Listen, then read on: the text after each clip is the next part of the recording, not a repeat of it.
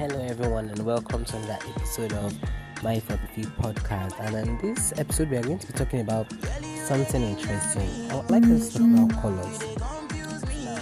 Color is just like a component of light which is separated when it is reflected off an object. So now, they have this natural value where they look the purest, and some colors like yellow are light, while other colors like violet are darker. But in photography, the dominant colors are the warm colors, red, yellow, orange, and these colors are considered dominant because they reach our eyes before the cooler ones. When we first see these colors, we know, yes. Or if we see an image, we see these colors first, e.g.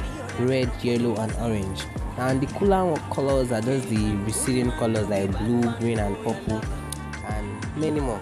So now, what colors are best for pictures?